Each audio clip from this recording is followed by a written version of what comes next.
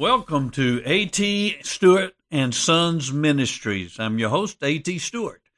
I'm glad you've chosen to join us today as we look into the Word of God. So take your Bibles and let's hang out in God's Word for a few moments and see what God would say to us today. Put yourself in this situation this morning. You're in the military service. You're serving in a wartime situation. You're on the battlefield. Your commanding officer calls you in. He says to you, I have a strategic mission that I need you to fulfill. We have a message that we need to deliver to the underground resistance behind the enemy lines. It is such a sensitive message that we cannot transmit it over the radio waves. The only way we can transmit it is through you, a person. I want you to know that it is crucial to the victory of this battle that you deliver this message. And we can put you behind enemy lines, but I want you to know there's going to be a couple of days that you'll have to travel at your peril, great hardships. You'll have to spend the night out in sub-freezing temperatures. It'll be dangerous. But you must continue. You must guard this message with your life. If you get captured, you must not give the message up. Even under extreme torture. Even at the cost of your very life. If you're captured, you must do everything you can to escape. Because the message must be delivered. And when you get to those who are underground in the resistance, you must proclaim the message faithfully. You must say exactly what the message says. No more and no less. Exactly what it says. I want you to leave immediately. You are dismissed. Now, what would you be thinking? What would you be feeling if that was you? Well, the first thing you would probably be thinking is, well, what's the message? I mean, you didn't tell me the message. What is it? And then you might be thinking, well, you know, I don't know if I really want to do this. I don't know if I'm really up for this. I don't know if I'm the best person for this kind of mission. Well, what you have realized two prerequisites that are necessary for you fulfilling that mission. First, you must have the right attitude. You must want to fulfill that mission. That's why on a mission like this, they don't say, hey, you go. They ask for volunteers because they know the right attitude is crucial. You must want to fulfill the mission. You must have the right attitude toward it. You must be willing to suffer for it. Endure the hardship that you'll have to endure, the dangers. And then second prerequisite, you must know the message. You've got to understand the message that you are to deliver, so that you might be faithful to proclaim it. The same is true for you and I. We are in a spiritual army, the army of Christ. And we're involved in a spiritual war. We're in a spiritual battle. And we have a crucial message to deliver. It is the gospel. And we must go behind enemy lines to deliver that message. And it involves hardships sometimes, inconveniences. But we must continue on regardless of the hardships and deliver the message. And we must understand the message. We must have the right understanding. We must faithfully proclaim the gospel. Not add to it, not take away from it, but be faithful. The purpose of the message this morning is to show you the right attitude and to tell you the right understanding of the gospel. Paul gives Timothy this information over in his letter to Timothy, 2 Timothy chapter 1. Take your Bibles and turn with me. as we see the right attitude that we must have if we're going to guard the gospel, and the right understanding we must have of that gospel. Beginning in verse 8. Paul says, "Therefore do not be ashamed of the testimony of our Lord or of me his prisoner, but join with me in suffering for the gospel, according to the power of God, who has saved us and called us with a holy calling, not according to our works, but according to his own purpose and grace, which was granted us in Christ Jesus from all eternity, but now has been revealed by the appearing of our Savior Christ Jesus, who abolished death and brought life and immortality to light through the gospel." The prerequisites for guarding the gospel. As a way of review, last week you will remember that Paul talks to Timothy about the fourfold charge that all of us as Christians have to the gospel. Our responsibility to the gospel. Paul is writing these words while he is in prison. He is in a dungeon, and he realizes his death is imminent. And as he realizes he is going to be leaving this earthly scene, he realizes how crucial it is that Timothy and others fulfill their responsibility to the gospel. And that first responsibility is to guard the gospel. Next, it is to suffer for the gospel. The third responsibility is to continue in the gospel. And then the fourth responsibility is to proclaim the gospel. We're talking about that first responsibility in chapter 1, to guard the gospel. But in order to guard the gospel, you must first have the right attitude. And what is that attitude that you must have? First, we must not be ashamed. Paul tells Timothy, do not be ashamed. Now this word ashamed has an interesting development in the Greek language. As in English, certain words develop over time, and the meaning may change almost completely. Like 25 years ago, gay meant something different than it means today. The King James Bible is misunderstood sometimes because certain words in the King James Version don't mean the same things today. So it was with this Greek word for ashamed. The word first meant disfigured or deformed. And then over time, it came to mean to be embarrassed about being disfigured or deformed. It meant to feel shame, to feel guilt, or to feel disgrace. Paul tells Timothy he is not to feel ashamed. He is not to be embarrassed. But why? Why is he not to be embarrassed? Well, you see the therefore at the beginning of verse 8? It goes back up to verse 7. He's not to be ashamed and embarrassed because he does not have a spirit of timidity, but he has a spirit of power and of love and of discipline. He says, first, do not be ashamed of the testimony of our Lord. The testimony of Jesus' life, death, and resurrection. Timothy was not to feel embarrassed to tell the gospel. You might be thinking, well, why would he have been embarrassed? Because there was great public reaction to the gospel, negative reaction in Timothy's day. The Jews thought it was utter foolishness that God would send a Messiah and allow that Messiah to be crucified on a cross. That was ridiculous in the Jewish mind. And to the Gentiles, it was equally as ridiculous that anyone would want to be resurrected from the dead. To the Greek mind, this body was a prison house of the Spirit. And what they wanted to do was to be released from this prison. And the idea that someone, once they had died and been released, would want to go back in that prison house of the body was utterly foolish. So the message of the resurrection was foolish. That God would become man and that He would suffer. To the Greek mind, that was outlandish.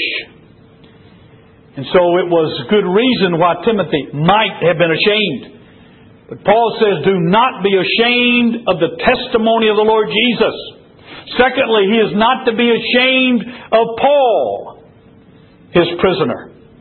You see, with Nero's persecution growing, there became more and more hostility toward all Christians. You can see why Timothy would have been tempted to be embarrassed to be associated with Paul.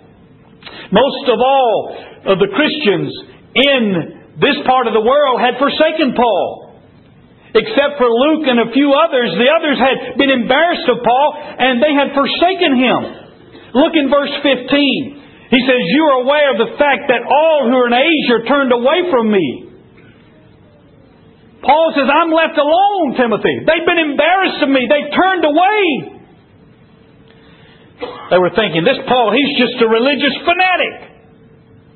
Surely he must have gone over the edge, and that's why God is allowing him to be in prison and punishing him. We don't want to be associated with him.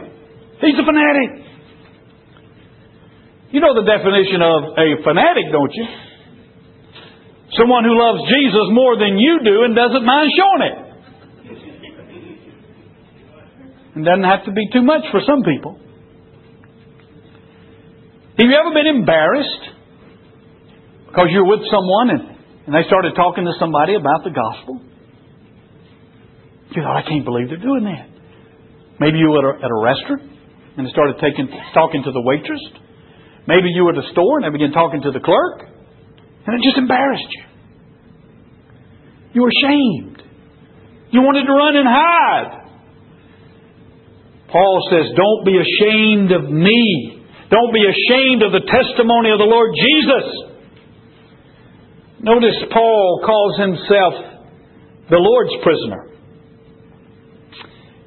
His prisoner, the Lord's. You say, but I thought Nero put him in prison. He did. But he knew the sovereign hand of God was at work. And even in Nero's prison, he was not Nero's prisoner. He was God's prisoner. Secondly, he must have the attitude not only that he is not to be ashamed, but he is to be willing to suffer for the gospel. He says in verse 8, but join with me in suffering for the gospel according to the power of God. Now notice, according to the power of God. It is by God's power that Timothy is to join Paul in suffering hardships for the gospel. And that word suffer with me is composed of the prefix with, and the word evil, and the word suffer. Paul says, join me in suffering evil. As Timothy uncompromisingly proclaimed the good news, he would suffer. You see, lost people don't like to hear about sin. They don't like to hear about total depravity, that they are lost in their sins and they're dead in their transgressions and they can do nothing to save themselves. Not only the lost people not like to hear it, but you know, a lot of Christians don't want to hear it. When I was in seminary the first time, 30 years ago, I worked in the school cafeteria as a short order cook. That surprises my wife to this day that I could do that. I keep that secret. But sometimes in the afternoon it would get kind of slow. And so I'd be standing there behind the counter and this seminary student would walk in and I'd say, hey, sinner, come on over here and order something. And you know, he'd look at me like, who you calling a sinner? I'd say, well, you are, aren't you? See, even Christians don't like to be called sinners, do they? He was a sinner. He knew it, but he didn't like somebody calling him that. Telling him he was, reminding him of it. So you can expect when you're sharing the gospel and you bring up, hey, you know, you've sinned. You're going to get some reactions sometimes. They don't want to hear about God's wrath. They don't want to hear about hell and the judgment day. You even get a greater reaction when you start talking about election and predestination and God's grace. Surely God lets me decide. Surely it's up to me. And you're telling me God chooses? But whether they get upset or not, we must speak the truth in love and suffer if need be. I knew a student who was talking to a fellow student who was not a Christian. And this student was asking questions about the gospel, and this student was talking to this other person, and this other person claiming to be a deist. Now, where high school kids pick up these words, I don't know, but a deist is someone who believes there is a God, but He's not involved in the world. It's kind of the watchmaker theory, that God made the world and He wound it up like a watch, and now He just sits back and lets it run. He doesn't get involved in the daily affairs of men.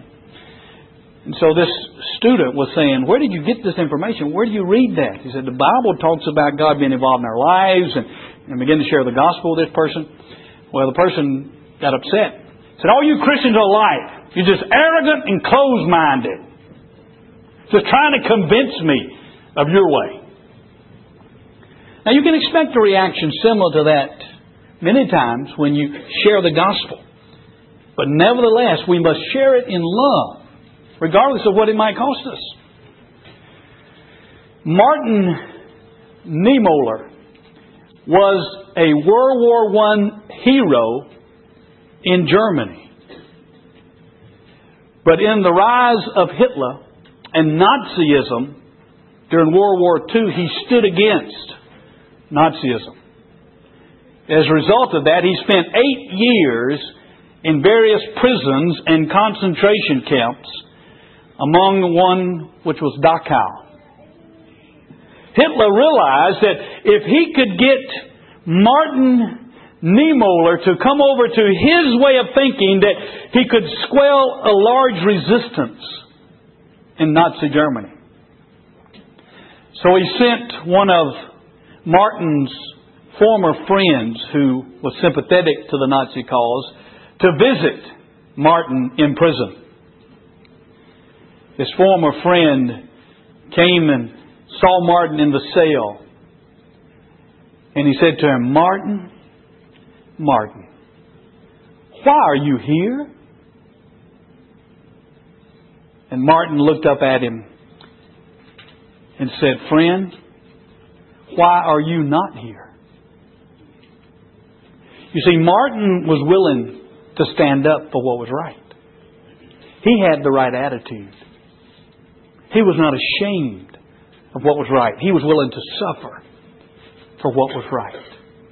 How much more are you and I, as Christians, to have the right attitude? That we're not ashamed of the gospel. For it is the power of God unto salvation to all who believe. That we're not afraid and unwilling to suffer hardships for the gospel. But not only must we have the right attitude, but secondly, we must have the right understanding of the gospel as well. First, we should understand the nature of the gospel. Paul says, continuing in verse 9, who has saved us and called us with a holy calling, not according to our works, but according to His own purpose and grace, which was granted us in Christ Jesus from all eternity. There are 3 phrases that Paul uses that sums up the nature of the gospel. The first one is, He saved us. Now, this is the aspect of the gospel that most of people think about when you talk about salvation and you talk about the gospel.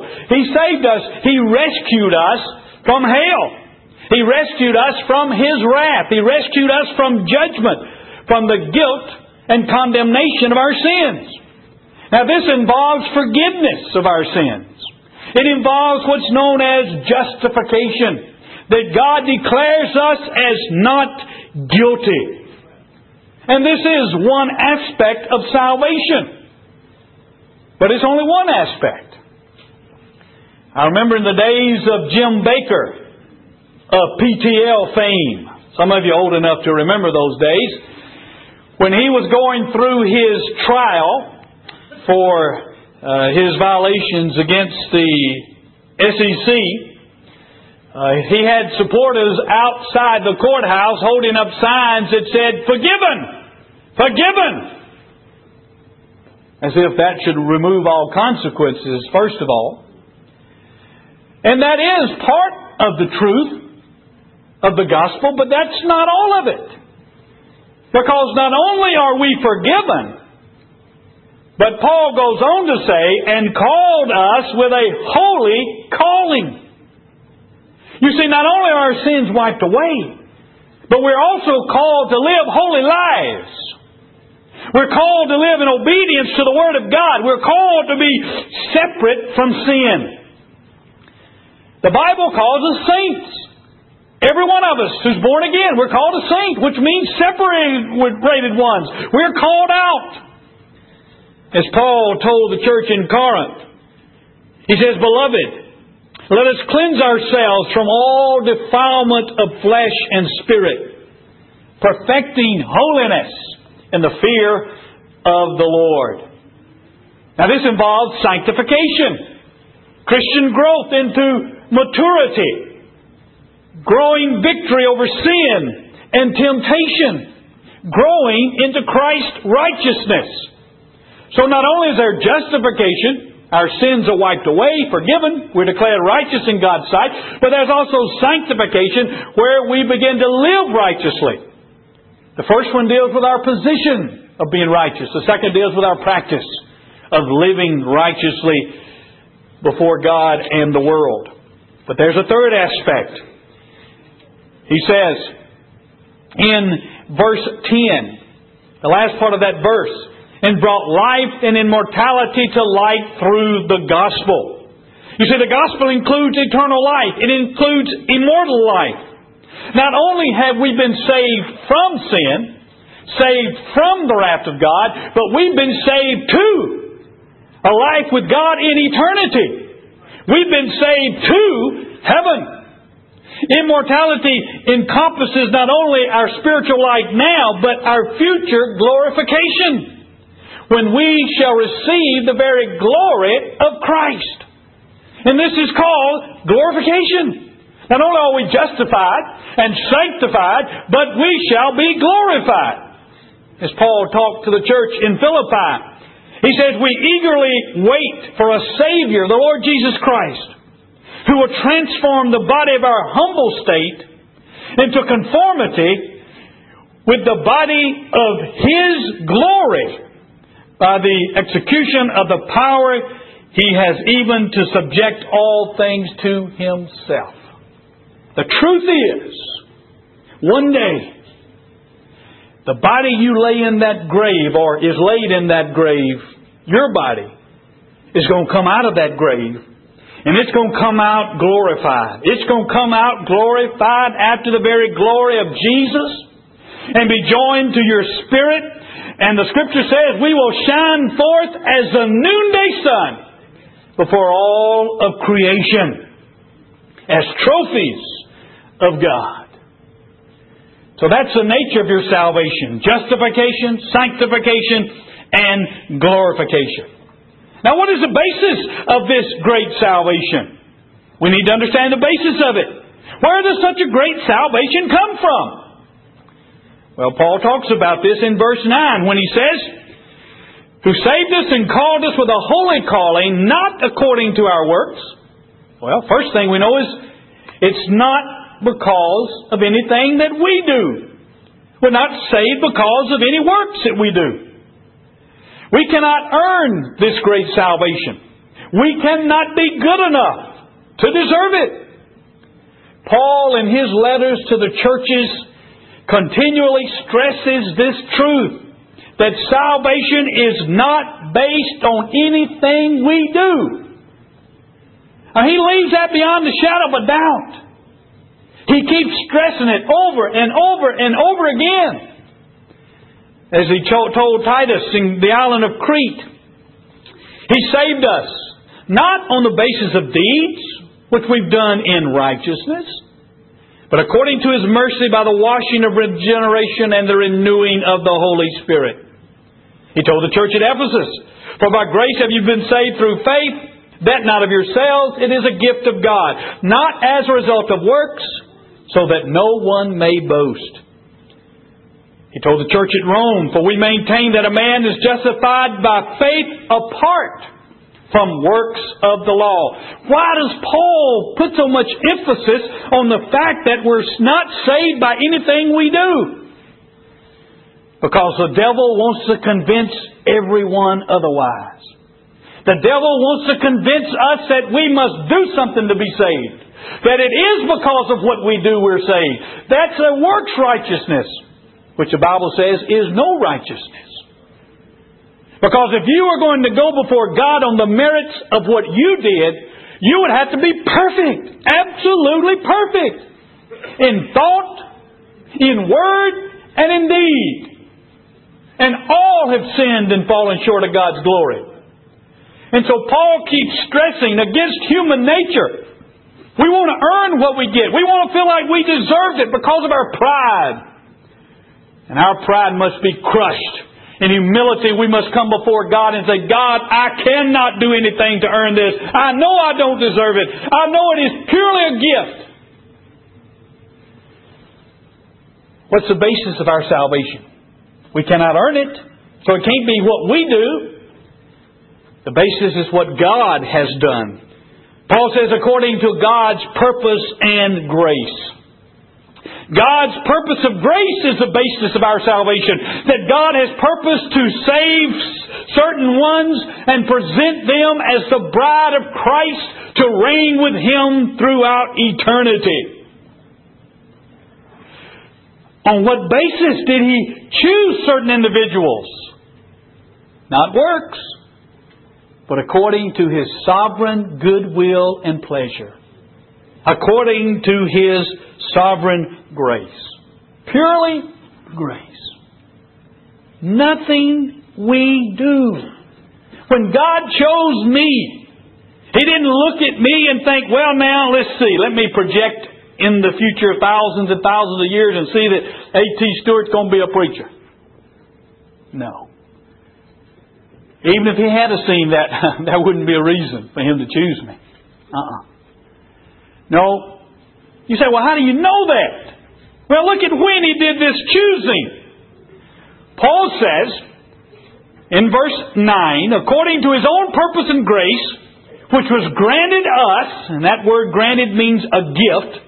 It's somebody bestowing a gift on someone else. In Christ Jesus, look at these words, from all eternity. In the Greek, it's literally before eternal times. Before there ever was anybody. When there was only God. He chose those whom He would save. Before we ever were, before we'd ever done anything good or bad, He chose us. According to His sovereign goodwill and pleasure. Now what is the foundation of our salvation? On what does our salvation rest? Since it doesn't rest on anything we've done, and anything is only as good as its foundation. What's the foundation of our salvation? What is the foundation of the gospel? Jesus Christ. The foundation of our salvation, simply put, is Jesus. First of all, it's founded on the life of Jesus Christ. Our salvation is firmly grounded upon the historical work of Jesus Christ done at His first coming. Although the grace of God in Christ was given before times eternal, He revealed it in present time through the work of Jesus. The giving of God's grace was eternal and secret, while the manifesting was historical and public. Jesus lived that perfect life. He obeyed God in every word and thought and action. He completed the law absolutely. He lived God before us. And so our salvation is first of all founded on the work of Christ, His perfect life. But it is also founded on the death of the Lord Jesus. Paul says in verse 10, "But now has been revealed by the appearing of our Savior Jesus Christ, His life, who abolished death." His death is the foundation for our salvation. You see, death is one word that summarizes our human condition as a result of sin. Think about it. First, there's physical death. We die physically because of sin in the world. That separation of the spirit from the body. But then there's also spiritual death, which is separation of our spirit from God. And we're born into this human race, spiritually dead, separated from God. But then thirdly, there is what the Scripture calls the second death, which is eternal death. And that is separation of the body and the spirit from God for eternity. And so when the Bible says the wages of sin is death, that's an apt description of our condition in sin. But look at what our passage says. Christ came to abolish death. That word abolished means to overthrow. It means to defeat. It means to make powerless. It means to render impotent. It means to make ineffective. And that's what Christ did. The same word He's used in Hebrews chapter 2 verse 14 when it says that He likewise partook of the same, that is, partook of flesh and blood. He became human, that He might render powerless him who had the power of death, that is, the devil. It was through the death of Christ that He rendered death powerless for His elect. It was through His death that, first of all, He conquered physical death for His children. The Bible says, even though we die, even though the spirit leaves His body, that's only temporary. Because that day's coming when that body's going to be raised up out of that grave. And that spirit that is with the Lord is going to be joined once again to that body. He has taken the pain out of death. In fact, the Bible says for the Christian, death is a gain. Death is a doorway to the Lord Jesus. So He has defeated death. Secondly, He has taken away spiritual death. Because a Christian is no longer separated from God, but we are joined to Him. And then thirdly, He has defeated the second death. Because as resurrected saints, we will abide with the Lord Jesus forever and ever in heaven. And so by His death, He abolished death. That's the good news. But then thirdly, our salvation is not only founded upon His life and His death, but also His ascension into heaven. He says in verse 10 that Christ brought life and immortality to light. Now, life and immortality speaks of eternal life and everlasting life. It is both the quality of life and the duration, forever and ever. You see, in His life, death, and resurrection, Christ abolished death. In His ascension into heaven, the Holy Spirit came. And the Holy Spirit comes to enable us to proclaim that gospel. Christians make far too little of the ascension of the Lord Jesus. His ascension was every bit as important and necessary as His life and His death and His resurrection. Because if He had not ascended to the Father, the Holy Spirit would not have come. But when the Holy Spirit has come, the Holy Spirit has made manifest the gospel. He enables us to proclaim eternal life. You see the word? He has brought life and immortality to light. You see the word light? It's a Greek word photizo. We get our English word photo from it. You know, in races sometimes, particularly horse races, if it's real close, they have what? A photo finish. Now, what does that do? That takes a picture and it makes clear who the winner is. Well, the Holy Spirit has come to enable us to make clear the gospel. Eternal life and everlasting life. The gospel truth. You see, in the Old Testament, eternal life was faintly revealed, kind of like a flickering candle. But in the New Testament, eternal life is revealed like a searchlight, blazing forth the truth of the gospel.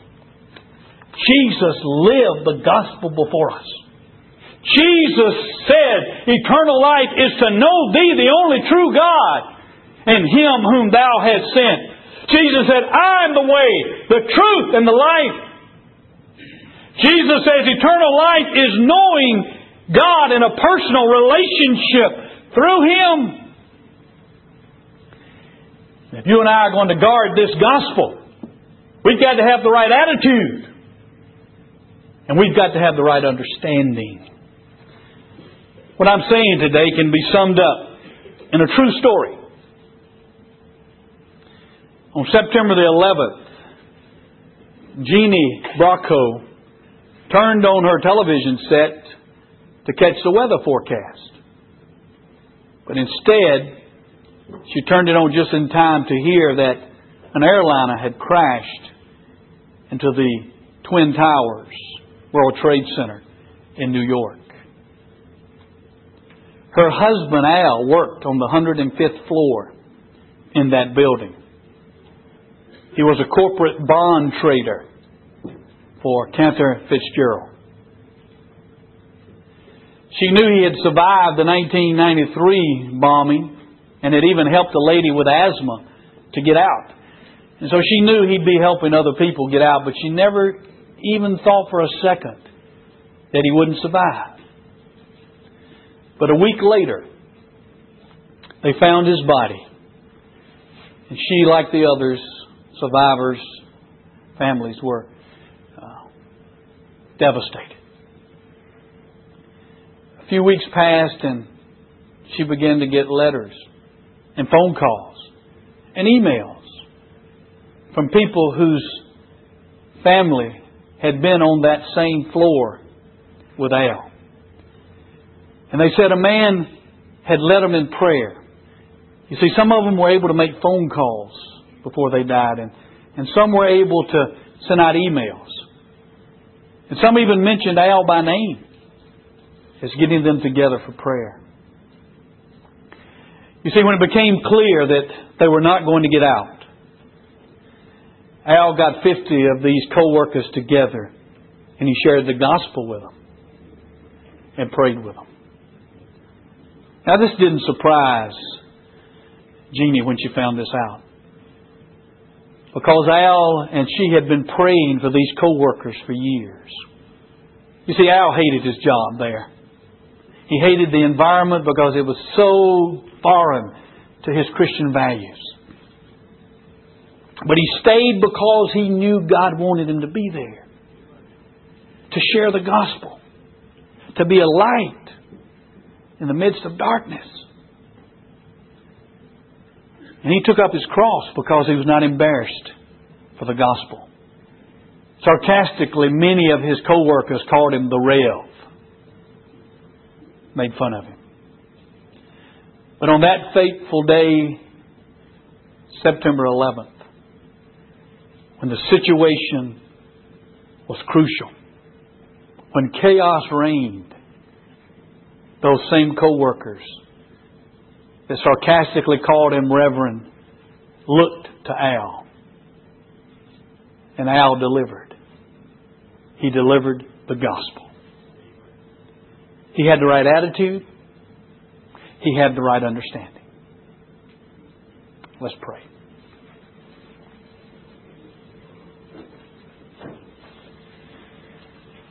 Father, as we guard the gospel, may your Spirit look into our hearts. Weigh us and show us if we're ashamed of the gospel. Show us if we are unwilling to suffer even mild sarcasm and ridicule, to stand against the crowd for the truth of what is right. Father, give us an understanding of the greatness of this salvation that You have freely given us, of its scope and its nature and the magnitude of it. In Jesus' name, amen. I want to give you an opportunity this morning. If you've never embraced the Lord Jesus, who is the gospel, it's all about Him, what He did. I want to give you that opportunity this morning to do so. As we sing, you just step out and you come down and say, "Preacher, I want this salvation you've talked about. I know I can't earn it. I know I don't deserve it. How do I know if God's chosen me or not?" It's simple. If you want Him, He's chosen you. Jesus says, "All those who come to me, I'll in no wise send any away." You see, if you've come to Christ, it's because He's done that work of grace in your life. If you want Him, it's because He's already worked. So you don't have to get hung up on that, if I'm chosen. If you want Jesus, you're chosen. Now you need to come and reach out in faith and receive what He's done for you. And experience that victory over death.